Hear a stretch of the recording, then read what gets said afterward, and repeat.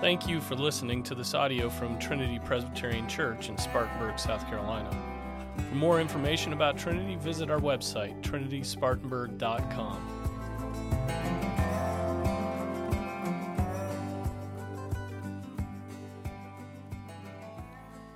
John 19.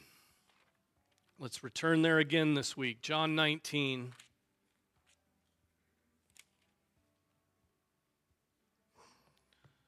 We'll be focused on verses 8 through 11, but let's read from verse 1 for some context. So John 19, 1 through 11.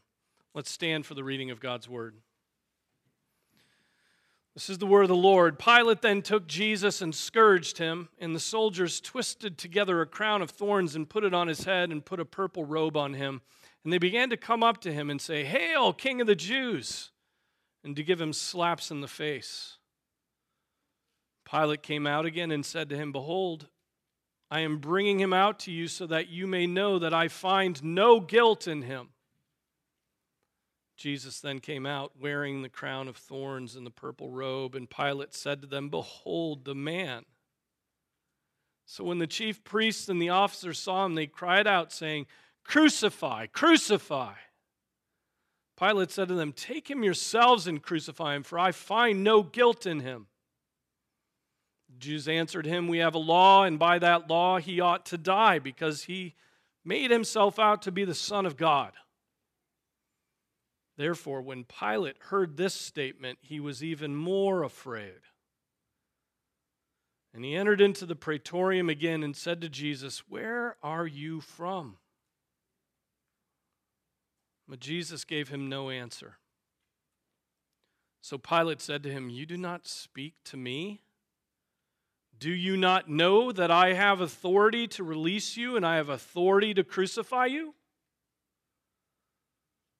And Jesus answered, "You would have no authority over me unless it had been given you from above. For this reason, he who delivered me to you has the greater sin." This is the word of the Lord. Be seated.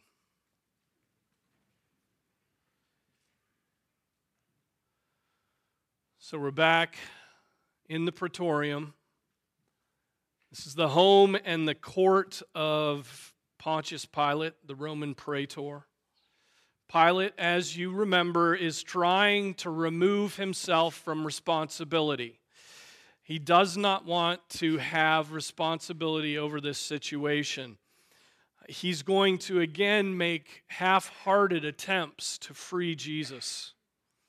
He does not want to crucify this man, and yet the Jews hate Jesus with, it seems, an insatiable hatred. One of the things you have to come to terms with when you preach through the Gospel of John is that John doesn't say Jewish leaders, even though most of our Bible translations change Jews to Jewish leaders.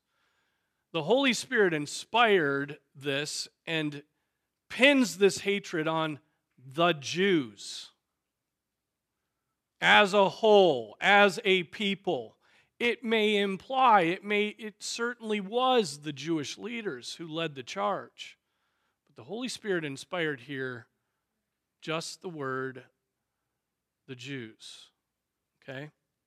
So notice in your modern translations, they will often change Jews to Jewish leaders. They will make that addition. And yet that is not what the Holy Spirit inspired. Now after Pilate announced that he found no guilt in Jesus,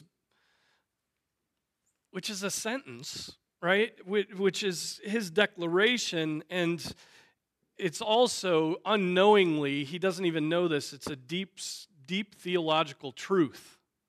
And there's no guilt in this man. This man, not only has he not done what you've said, he has never sinned. Now, Pilate doesn't get that. But nonetheless, his words make that statement. So after he announces he finds no guilt, the Jews, verse 7, We have a law, and by that law he ought to die because he made himself out to be the Son of God. And that's a true statement. There was such a law. But it didn't apply to Jesus because he wasn't just making himself out to be the Son of God. He was the Son of God.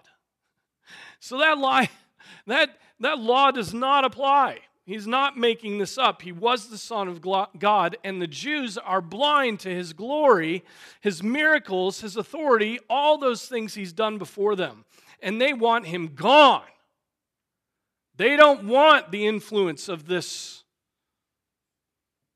man on their society, right? Their society, which is going so gloriously, right, with Roman occupation and not being able to do any of the Jewish rites. And so we pick up at verse 8, and when he heard the Jews cry out again for Jesus' death, the text says that Pilate was even more afraid. Now Pilate's sinking into this fear. What was Pilate afraid of? Perhaps it was his superstitious view of the gods, this Roman view of the gods. The Jews are saying this man made himself out to be the Son of God. Was this some sort of visitation of the gods with man? And would he be struck down if he were to do something to provoke this God? He probably thought that he could finagle his way out of the Jews demanding that a seditious man be dealt with, but now they are reporting that this man didn't claim to be seditious. Jesus' point when he said that his kingdom was not of this world. He's now claiming to be the Son of God. Now what was Pilate to do? Was this some sort of visitation from a god, lowercase g? Or, did the Romans treat their gods like we treat mythological figures like Santa Claus or the Easter Bunny, right? Not real, but fun to pretend that they're real. Maybe that's how they approach their gods. Regardless, the statement about Pilate's fear indicates that he is worried that he's dealing with with something that, or someone here who may be more than a man. And notice that the text says even more afraid, right? It seems that this fear that he was dealing with no ordinary man, had filled his heart in these proceedings from the beginning. So he was scared to start with, now he's even more afraid. And that may explain why from the start he was looking for a way out. He did not want to be interfering with the gods. Or maybe he's just afraid of the riotous Jews. He cannot lose control of the region. If he does that, he knows that the anger of Caesar will fall on his head. And I don't think that is the fear that fills his heart, though, because of what follows. Pilate went back to Jesus and again asked him a question. And now he asks him, "Where are you from?" Now think about that question. Where are you from? Where are you from? And Jesus, what does Jesus do? He says nothing. He does not answer that question. But why this question? Where are you from?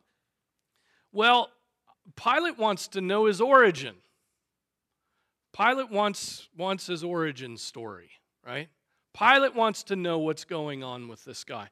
He wants to know if Jesus is from heaven. He wants to know if Jesus is one of the gods come down to earth. He wants to know if this is the one about which all of these priests keep prattling on about. And so by finding out where Jesus is from, he finds out who Jesus is. He's still trying to figure out who Jesus is. Is he a man from Bethlehem? Is he a man from Nazareth? Or is he a God born from above? Or is he the Messiah the priests have been looking for? He wants to go back outside to the Jews with the information, out to those riotous Jews, and make it clear whose death those Jews are calling for. He wants this information. Again, we see him caught between the charges of sedition and now the charges of blasphemy. He can handle the sedition, but there is some kind of fear that he might be working against God or a God if Jesus was who they said he was. But we'll see that his fear does not last long at all. He fears just for a little moment. So Jesus does not answer Pilate's question. He does not tell Pilate that he is from heaven, that he is the incarnate Son of God, that he is eternal and everlasting, and he was there when the foundation of the earth was created, when light burst forth into the formless void. He tells him none of that. Silent. So why silence here from Jesus? Well, he had answered Pilate's previous questions. He refuses to answer this particular question. And I think that Jesus has said all that needs to be said already. He has indicated that his kingdom is not of this world, of this realm. And Pilate responded by getting his men to scourge him. Pilate's men mocked him and spit on him, crushed a crown of thorns on his head. Pilate's fear is fleeting, and Jesus responds to him as those actions deserve. Okay, I answered your questions, and you scourged me. Now I will not answer your questions. He's not going to answer the fool in his folly. He will not answer a man who declares him innocent and then opens up wounds on his back. Ryle makes the point that this refusal of Jesus to speak to Pilate is an indication that God will not always strive with men's consciences. Isn't that an interesting take on that? That Jesus was silent, and here's Pilate trying to work things out. He's like, okay, what am I going to do? You know, my conscience is burdened by this. I've got to figure this out. And Jesus says nothing, and Ryle says, you know, there comes a point when God will stop working on your conscience. Pilate had opportunities to acknowledge the reality of Jesus Christ. He was taught in these moments by Jesus himself incarnate, and his response at each and every point was certainly not faith. It was concern for his own predicament and his own kingdom and his own power. Eventually, God will stop visiting a man like that. He will simply give him over to his sins. Perhaps even in this momentary fear that arose in his heart, he was tasting of the work of the Holy Spirit. But he does not yield and instead grows harder toward God. And so, as I said, that eventually leads God to give a man over to his sin. And we're warned against such unbelief, right? We, brothers and sisters, are warned against such unbelief in the example of Esau. In Hebrews 12, it says this, "See to it that no one comes short of the grace of God, that no root of bitterness springing up causes trouble, and by it many be defiled, that there be no immoral or godless person like Esau, who sold his own birthright for a single meal. For you know that even afterwards, when he desired to inherit the blessing, he was rejected, for he found no place for repentance, though he sought for it with tears."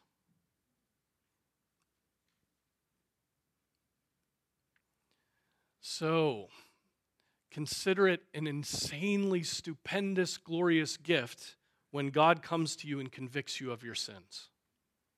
Right? Be very happy about that. Be very, very happy when you are under conviction by the Holy Spirit. Consider it a gift when your conscience smites you, right?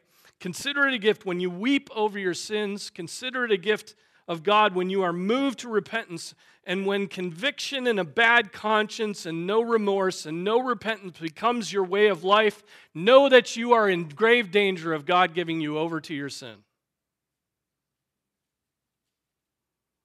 when you have no remorse for your sins, you're close. You're very close to God giving you over to that sin.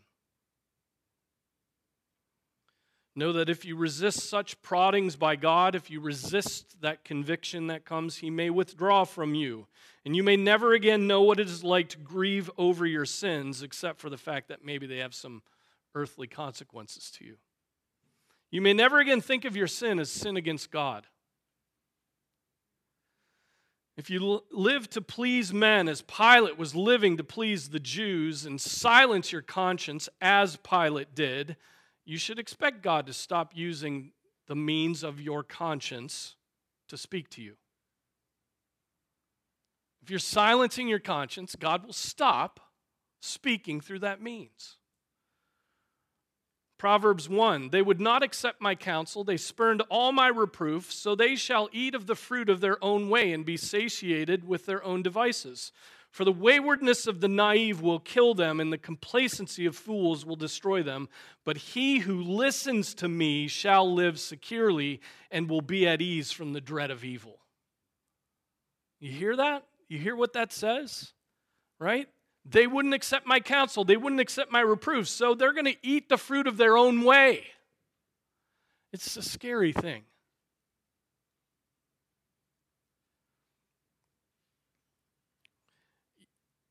We must work to keep a tender conscience before God. Tender conscience. Isn't it wonderful when our children demonstrate a tender conscience? I mean, there's nothing that makes a mother and father happier than when their kids have a tender conscience, when they actually are sad that they sinned and sad before God and wanting to know what to do about it. What do I do with this? What do I do with this shame and this guilt? And you could say, oh, Jesus, His blood, He died for you, right? But how awful is it when our kids have no conscience? Or just dull to any wrong, just go their own way stubbornly, foreheads like flint in the wrong direction, into sin. So we must work to keep a tender conscience before God, and that work is availing yourselves of the means that God gives to us. What things used to convict you that no longer convict you? Think about that question. What things were you seriously convicted by maybe when you were first a believer, or shortly after your conversion, that now it just doesn't convict you and you give yourself a pass on it? I think we could all come up with a long list of things like that, right? The silence of Jesus before Pilate is an indication of the withdrawal of God's mercies. It's the withdrawal of God's work in Pilate's conscience. And sure enough, the silence of Jesus enrages Pilate. It doesn't rebuke him, it enrages him. The silence of Jesus also indicates that Jesus was there not to be freed. He was there to be condemned. He knew the purpose of all of this, and it was to be condemned. He knew he had to be sent. He had been sent to save souls, and that this was the cup that he had to drink, so he's not going to defend himself. He will become the curse. He will hang on that tree. Pilate's response, "You do not speak to me?" Can you imagine him puffing up his chest a little bit? You do not speak to me? Do you know that I have authority to release you and I have authority to crucify you? In other words, you best not forget that I've got authority over you. All I have to say is a word and you'll be crucified. Or you'll go free. Who do you think you are, not answering me? You are mine. You are mine to do with what I please. So much for the fear that caused him to ask the question in the first place, right? He's no longer afraid. He's flexing. He's not afraid. Silence from Jesus makes Pilate shout about his authority. He shook off that fear he had felt as soon as Jesus did not comply with his desires. We must not forget that Pilate has repeatedly maintained Jesus' innocence, and yet now that Jesus does not answer his question, he sets aside whatever principles he may have had and simply flies into a rage. It appears his ambition is the thing that is most important to him. Not his integrity, not his consistency, and certainly not the truth. Now again, how often do we act like that, dear brothers and sisters? We care more about maintaining our reputations or maintaining what little authority we may have than we care about maintaining the truth.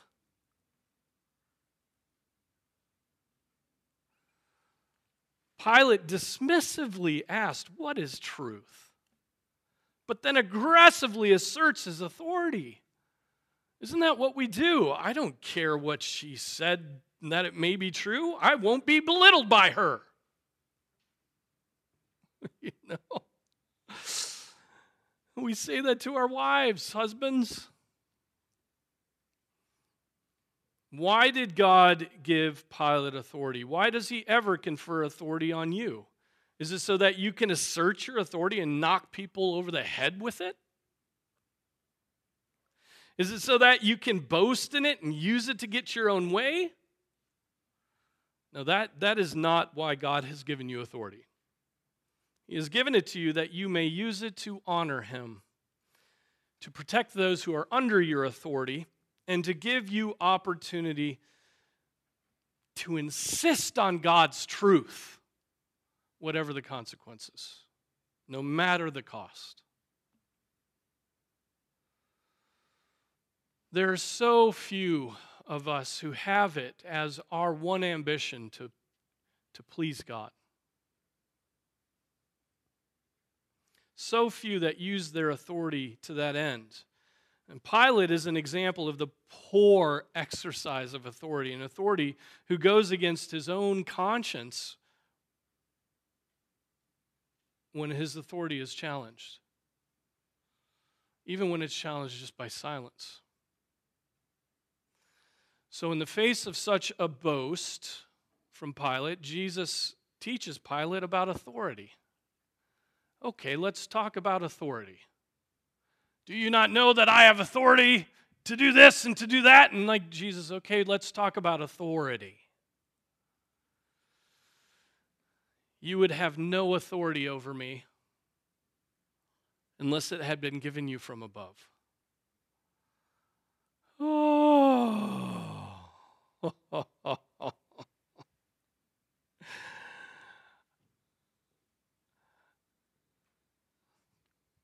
Now, this is the ultimate statement about all the authority we see on earth. This is the explanation of all authority on earth. Do you realize that?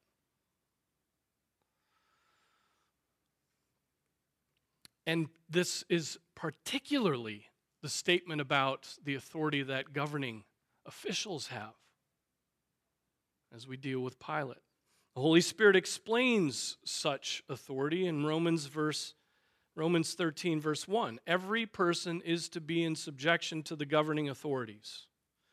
For there is no authority except from God, and those which exist are established by God.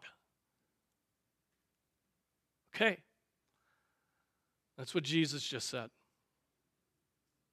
You would have no authority unless it had been given to you by God. And Romans 13 says, yeah, all authority comes from God. Those authorities that are set up over us, to which we are called to be subject, are erected by God. But take a step back.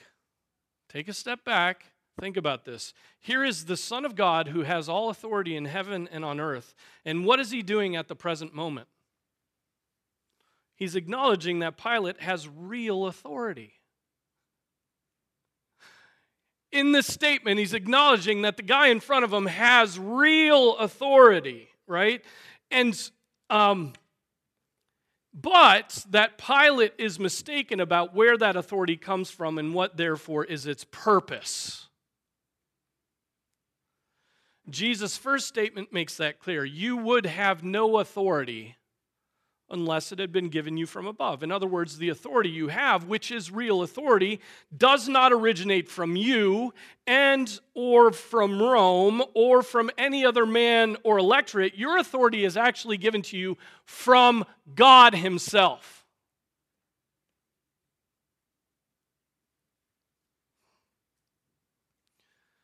Well, let's move on. There's nothing really to dig into there, right? I mean, we all love to acknowledge the authority of our governing officials. It's just really easy. So let's go to the next passage. Think about this. Now, what Jesus says here is important about how we view, how we approach our governing authorities, our civil magistrates. First, Jesus Christ, the Son of God, tells Pilate he really does have authority, and that authority has been given him by God. He does not say, there is only one authority in the world, and that is God the Father. He does not say that, right? No, he tells Pilate that his authority was given to him by God. Yes, God's throne is above all authorities, but he delegates his authority to men, particularly to those who rule over us. They have a God-delegated authority. That's the first thing that we have to acknowledge from this. We, therefore, are called to submit to God. Actually, we're called to submit to governing authorities because in submitting to them, we're submitting to God. Because God put those authorities over us. And so if we don't get that right, we're off the rails instantly. And that needs to be the main thrust of our view of authority. Authority is good and should be submitted to. Full stop. Authority is good and it should be submitted to.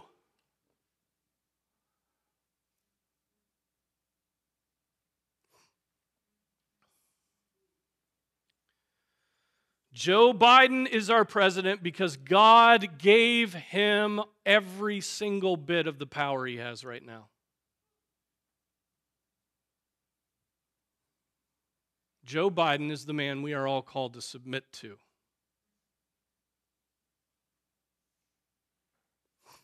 Having said that, the second important teaching that comes from this passage is this. If Pilate has his authority from God, then he must not be arrogant and abuse that authority. Calvin puts it this way: the father imagines that he may do what he pleases towards his children, the husband towards his wife, the master towards his servants, the prince toward his people, unless when they look to God, who has determined that their authority shall be limited by a fixed rule. Okay?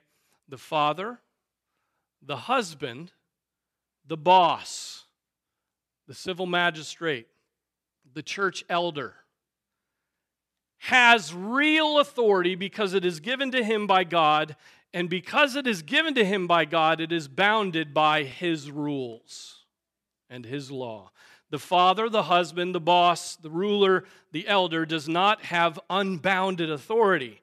They have real command authority, and that command authority is to be wielded in a way that glorifies God, who delegated that authority to them as a stewardship. Pilate had real authority over Jesus, and it's mind-boggling to us. It's God before him, and he has real authority over him. He indeed was given the power to make the call on whether Jesus would be released or be crucified, but if he had looked to God, if Pilate had looked to God in this moment, if he had acknowledged the source of his authority, he would have determined that he could not crucify an innocent man. That's what he would have determined. It would have been a just ruling. Fathers, And in this case, mothers, you have authority over your children. You have authority over your children. That authority is given to you by God. Are you looking to God as you exercise that authority? Or are you a coward who refuses to take up that authority, and so you leave your children to fend for themselves? Or conversely, are you a tyrant over your children, making your children bend to your every mood, to your every whim, to every outlandish idea that comes into your brain? Do you tyrannize your children? Husbands, you have authority. You have real command authority over your wives. That authority is given to you by God. Are you looking to God as you exercise that authority, or are you a coward who refuses to take up that authority, and so you leave your wife to fend for herself, to make her own decisions, to lead the household that you really are just annoyed by anyway? Or conversely, are you a tyrant over your wife? You know, making her bend to every one of your godless ideas, especially in the bedroom. Bosses, you have real command authority over your employees. That authority is given to you by God. Are you looking to God in the exercise of that authority, or are you a coward who refuses to take up that authority and you just leave your employees to figure out policies on their own? Right? Chaos. Or conversely, are you a tyrant who micromanages your employees, making them bend to your moods and work in an environment that has no encouragement and is just about getting the paycheck at the end of the week? I'll suffer through it if I get a paycheck. What a terrible place to work. But all of us have experienced that sort of tyranny. Elders, you have authority, command authority over the members of this church. That authority comes from God. Are you looking to God as you exercise that authority? Or are you a coward who refuses to take up that authority, and so you leave the sheep to suffer for their own sins, and, leave sheep to defend themselves against wolves? Not a fair fight. Or conversely, are you a tyrant over the sheep, making them bend to your moods and your whims and your anger and your pride?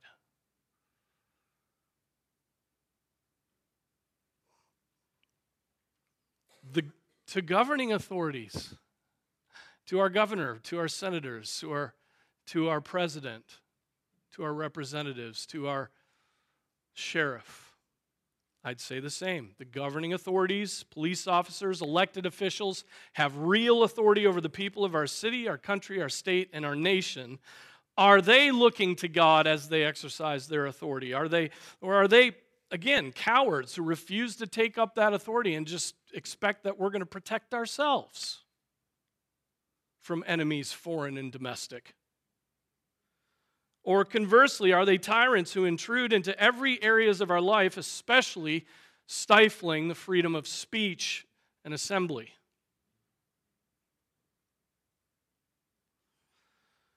So all of this to say that authority is from God and therefore ought to glorify God.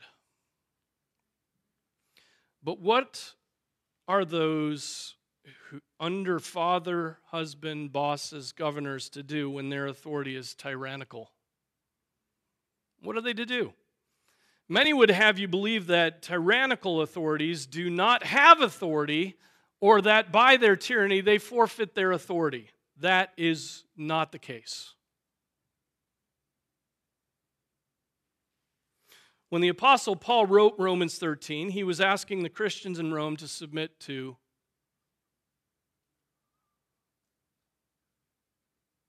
Nero. Do you realize that? Was Nero a nice guy? Nero infamously hated Christians, is said to lit the bodies of the dead Christians on fire to use as torches around the city. Hasn't happened in America, but we think we're persecuted. So this must be kept in mind. The Holy Spirit, through the Apostle Paul, was telling the Roman Christians to submit to the authority of Nero. Now, if Nero were to decree anything that forced the individual to do that which caused them to go against their conscience, which is bound to the Word of God, the necessary action would have been to disobey. The necessary action would not be to rebel and kill the authority. Ever. The necessary action would be to disobey, then accept the consequences of the power having power over you. Okay? Remember, the apostles were commanded not to preach Jesus. They said they had to obey God rather than men, and they did. And then what did the authorities do to them? They had them flogged. They opened up their backs, brought them to, an inch before death. And then what did the apostles do? They formed a militia and led an armed rebellion against the Sanhedrin. Nope. Not in the book of Acts. No, they went on preaching Jesus Christ. They went on preaching the gospel. Right? Considering it joy to have suffered for his name, and eventually many of those men would be martyred for going on preaching the name of Jesus Christ. What the Christian child, wife, employee, citizen may do if they are living under an authority that refuses to acknowledge God and rule accordingly is to appeal to another authority. Right? You have other authorities you can appeal to. The child or wife living in a home with a godless and abusive man should appeal to the elders of the church and the sheriff. We don't remove authority when authority is bad. We find good authority when authority is bad. Okay? The employee who works under a tyrannical boss should appeal to the civil magistrates. The member of the church who lives under the tyranny of bad elders and pastors should appeal to the presbytery. The citizens of Spartanburg who are oppressed ought to appeal to the authority of state representatives and the governor, or heaven forbid, the federal government.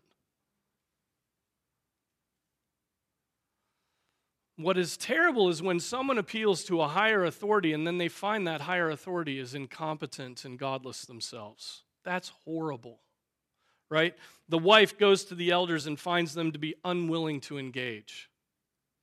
The church member goes to the presbytery and finds that the presbytery is unwilling to put the time in to figure out what's going on. The citizen appeals to the higher level of government and finds them to have no godliness at all or compassion.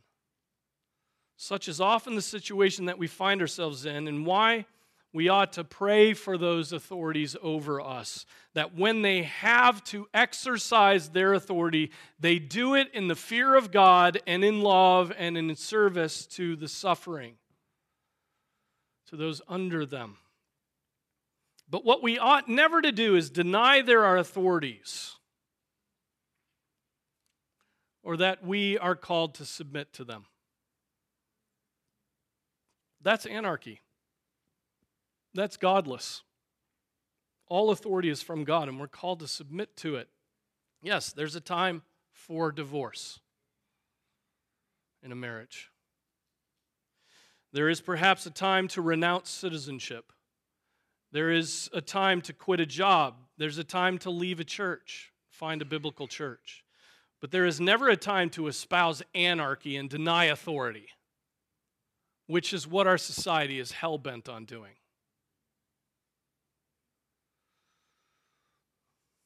It's our ethos that we live in. It's our 21st century American context. Everybody is intent on throwing off authority. The state tells parents they have no authority over their children. It's mind-boggling. The wife makes sure the husband knows she will have his head if if he ever asserts himself. Children rise up against parents. Spiritual authority is very seldom ever acknowledged. And should an elder board make a judgment, the very next day the church member just packs up and leaves. How many times have I seen that happen? The Christian church follows the voice of conservative pundits and denounces the government, proclaiming blindly and without understanding that the government has no authority over them, even while they're enjoying the massive military protection that they have from them.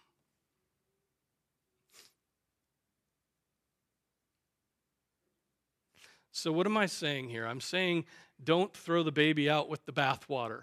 That's what I'm saying. The wrong use of something does not negate the proper use of something. All authority is from God, and generally speaking, authority is good, being from God. Yes, there is tyranny. You heard me say that.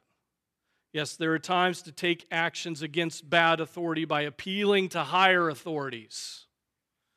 Yes, there are times to obey God and disobey man, but all of that is in the context of the normative circumstance of submit to authority. Why? Because there's a God in heaven who reigns over everything. God is authority. I guess he could have structured the world where he was God and not authoritative, and then we could have anarchy. But that's not the sort of God there is. He has all authority.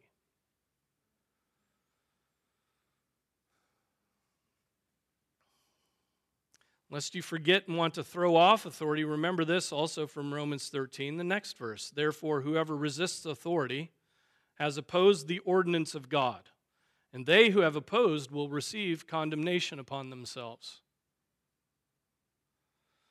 So Jesus was subject to Pilate because his authority had been given him by God, by Jesus himself. Pilate ought to have looked to God and governed in fear. He did not, and it led him to condemn an innocent man. And on the judgment day, Pilate will have to give an account before God of that particular sin. And the pronouncement, unless he died in faith, will be guilty.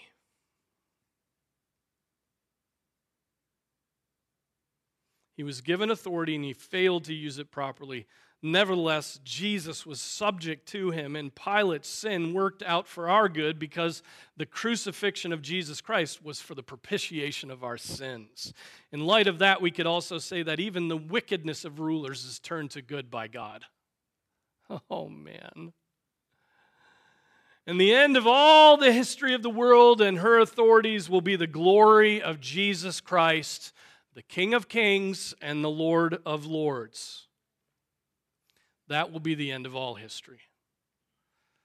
The King of Kings and the Lord of Lords, who reigns now, will reign openly and explicitly.